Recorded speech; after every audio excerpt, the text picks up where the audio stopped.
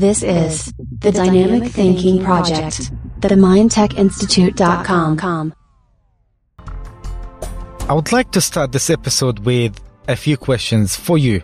And I would like you to be honest, and I would like your honest answers. Did you think about your lifestyle in the last week? Did you exercise as much as you had planned? Did you sleep as much as you intended? Did you eat more than you wanted to? I think most of you did most things, and I'm too for the most part, especially the sleeping part. So I'm telling you a story today about how we have vastly overestimated our ability to control, or better say, to manage our conscious behavior. I'm going to be talking about eating and obesity, but you could substitute that for other behaviors. We all suffer from a form of lack of management over certain areas in our life. No one is perfect. So we have this strong ideology in our culture of personal control, and this led big consequences that shapes our society. This has led us to allowing certain things like the food industry completely populating our food environment with mostly unhealthy food and junk food. And of course, we still have options for healthy food a little bit here.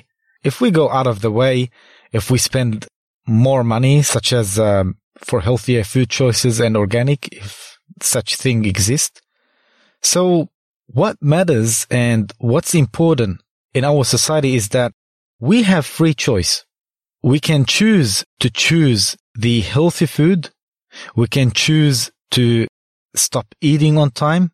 Basically, it's all up to us. So how's that working for you? Now, I'm sure most of you will agree with me. This is a disaster. The majority of our population is overweight or obese, and none of them want to be. If you want to see some crazy statistics, all you have to do is just read my book, The Day We Gave Up Health. You see, we view obesity as a problem of lack control. We view it as a personal failure or moral laws, and if we are obese or overweight, we probably feel guilty or shame because we believe we should have ultimate control of our behavior. And I would like to tell you that this ideology that we run our society on is wrong. And we need to rely on science and not ideology to understand behavior. So there is a big elephant in the room, and that is we are not in full control.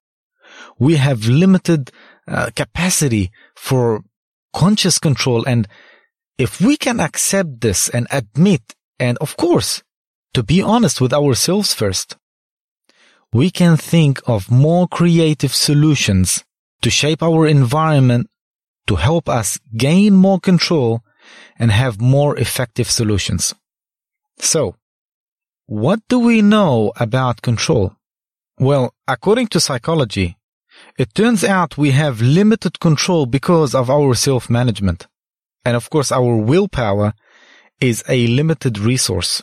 And if you have done the hypnotherapy training with us, the online hypnotherapy or in-class hypnotherapy training with us, you will know more about willpower and how willpower is very, very limited resource. So our willpower gets worn out if we go through a day of resisting this and resisting that. Okay, I'm trying not to get on Facebook or Twitter or whatever because I have to do this or I have to do that. Or you say, for example, I'm not going to walk into the kitchen. I'm not going to suppress my anger on the road because people drive like insane and they are driving me insane. I'm not going to say this. I'm not going to say that. All of that work depletes our resources, and at the end of the day, we do what we don't want to do.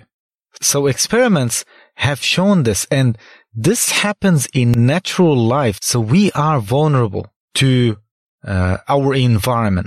Now think about it. If your stress is a huge factor, or actually, I'm going to talk about stress and how it affects weight and how it impairs our control.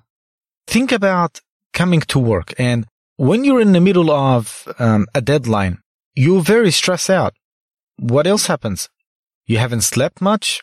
That impairs control. You may be skip breakfast. You have low glucose in your brain that dramatically impairs control, and then you're multitasking, and when we don't have full focus attention, we don't have full control. So all of that together leads to failures of our leading the fulfilling intentions that we want to. So we really feel like we're steering the car and it's just us, but we're not. We're really often on autopilot. I'm going to ask you right now, what are you thinking? Where are your thoughts? Many of you are either in the past or the future. Or maybe if I asked you 5 minutes ago, before I demanded your attention, maybe you would not be present. So we often spend our time in not fully conscious behavior. And our brain is more responding to the environment. So we are on autopilot most of the time. Let me give you an example about the effect of stress and control and how it's affecting the obesity epidemic by peering into the young life of, let's say, a 5 years old. Let's say a 5 years old baby. She's healthy. She feels invulnerable. She has ambitious plans for her life. She's self-confident. But all that changes. So her parents fight. She sees the arguments. Sometimes she's in the middle of them. She blames herself, and then they get divorced. She gets depressed and lonely. Their finances change.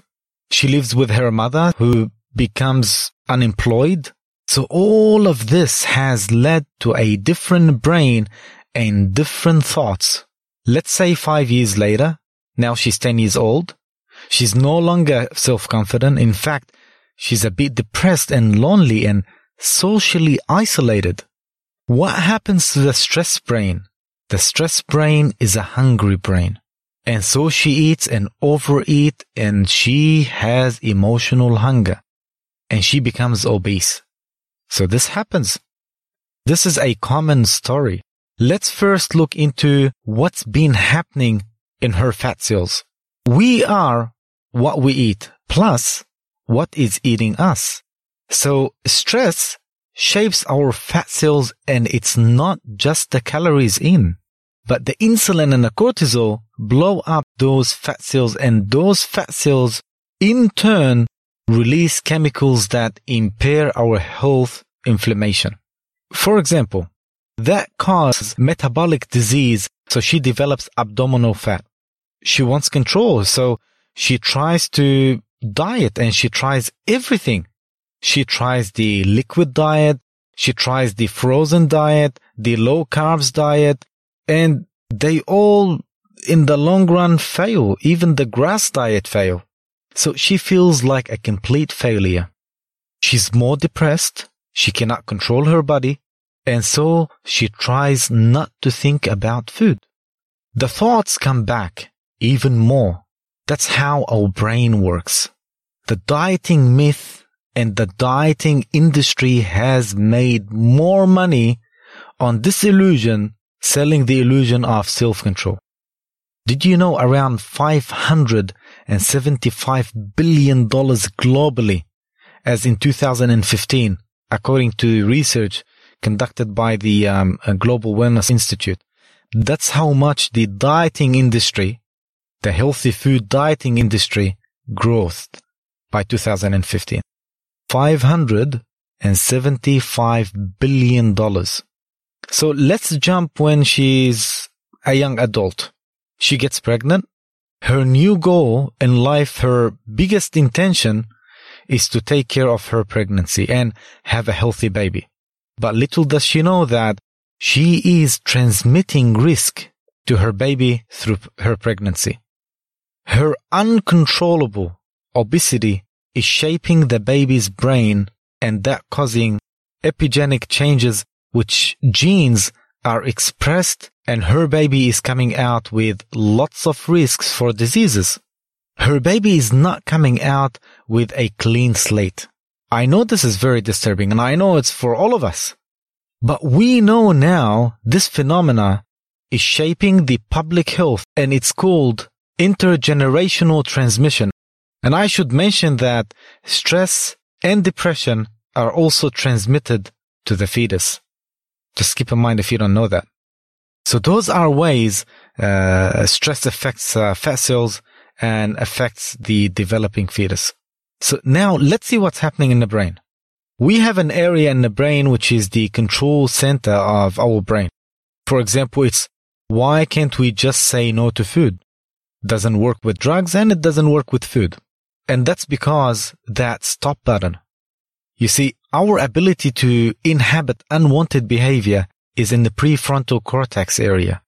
And that prefrontal cortex area is shut off during stress. Stress impairs the dendritic function of the neurons in the prefrontal cortex. When you cannot think well and problem solving during stress, it's real. And we know what it is on a cellular level. So it's the stress brain that dominating for that young girl. And what we need to know about this emotional stress brain is that stress and reward, that pleasure centers are best friends. They are interconnected, more highly stressed or stimulating our reward system, and we want immediate relief. Comfort food, high fat, high sweet, high salt food does wonders to the brain. It's a drug, and it does calm the brain. We know it produces cortisol. More about that in details in my book. I highly recommend you read the book if you're interested in such topic or if you want to learn more about it. You see, we used to have the great R&R, which is rest and relaxation. The connection with nature, connection with people, but sadly, now the world today is different. We're all under more stress than we think. The bills, the job, the constant competition, all that. We are overstimulated. We are in the area of a new type of stress reactivity and then seek and reward to get out of that state. You know, there has always been different types of stresses, but we now carry them around our head. So how does this affect how we respond to, let's say, donuts? Let's go back to that young girl. Now she's at work. It's a stressful day. She's on low voltage on her control center of the prefrontal cortex, high voltage in the limbic brain. She walks by the break room where they're having a break. Someone generously provided beautiful donuts, and her thought is, delicious. Before she knows it, one has disappeared into her body. She maybe noticed the first bite, and now she feels bad. Now she feels guilty. And of course, the more guilty she feels, the more bad she feels. That's more stress, and more stress requires more food to calm the brain down. So how can we fix that, you may ask? Well, if she wasn't stressed, if she was able to use her prefrontal cortex more, she would have had a better working memory, and she would have a dialogue, something like, that's really good, that donut, but it's going to make me feel bad. My diabetes is getting worse, and I want to be healthy for my baby and for her grandchildren. That will give her enough space to walk away from the impulse. Working memory offline during stress, we're not able to have that dialogue and use that ability. Now, how can we make the irresistible resistible? You see, there are a lot of information in my book, The Day We Gave Up Health. But briefly, you will learn something called mindful eating. So our brain works in a way that we can eat unconsciously. We don't need a gram of attention to eat. We need to train ourselves to check in through the day and be more mindful. Our attention shapes our experience, and it shapes our control and our ability to fulfill our intentions. This will develop a sense of checking in every food getting in your system. Changing your brain activity will reduce the stress state, and then check in with your thoughts.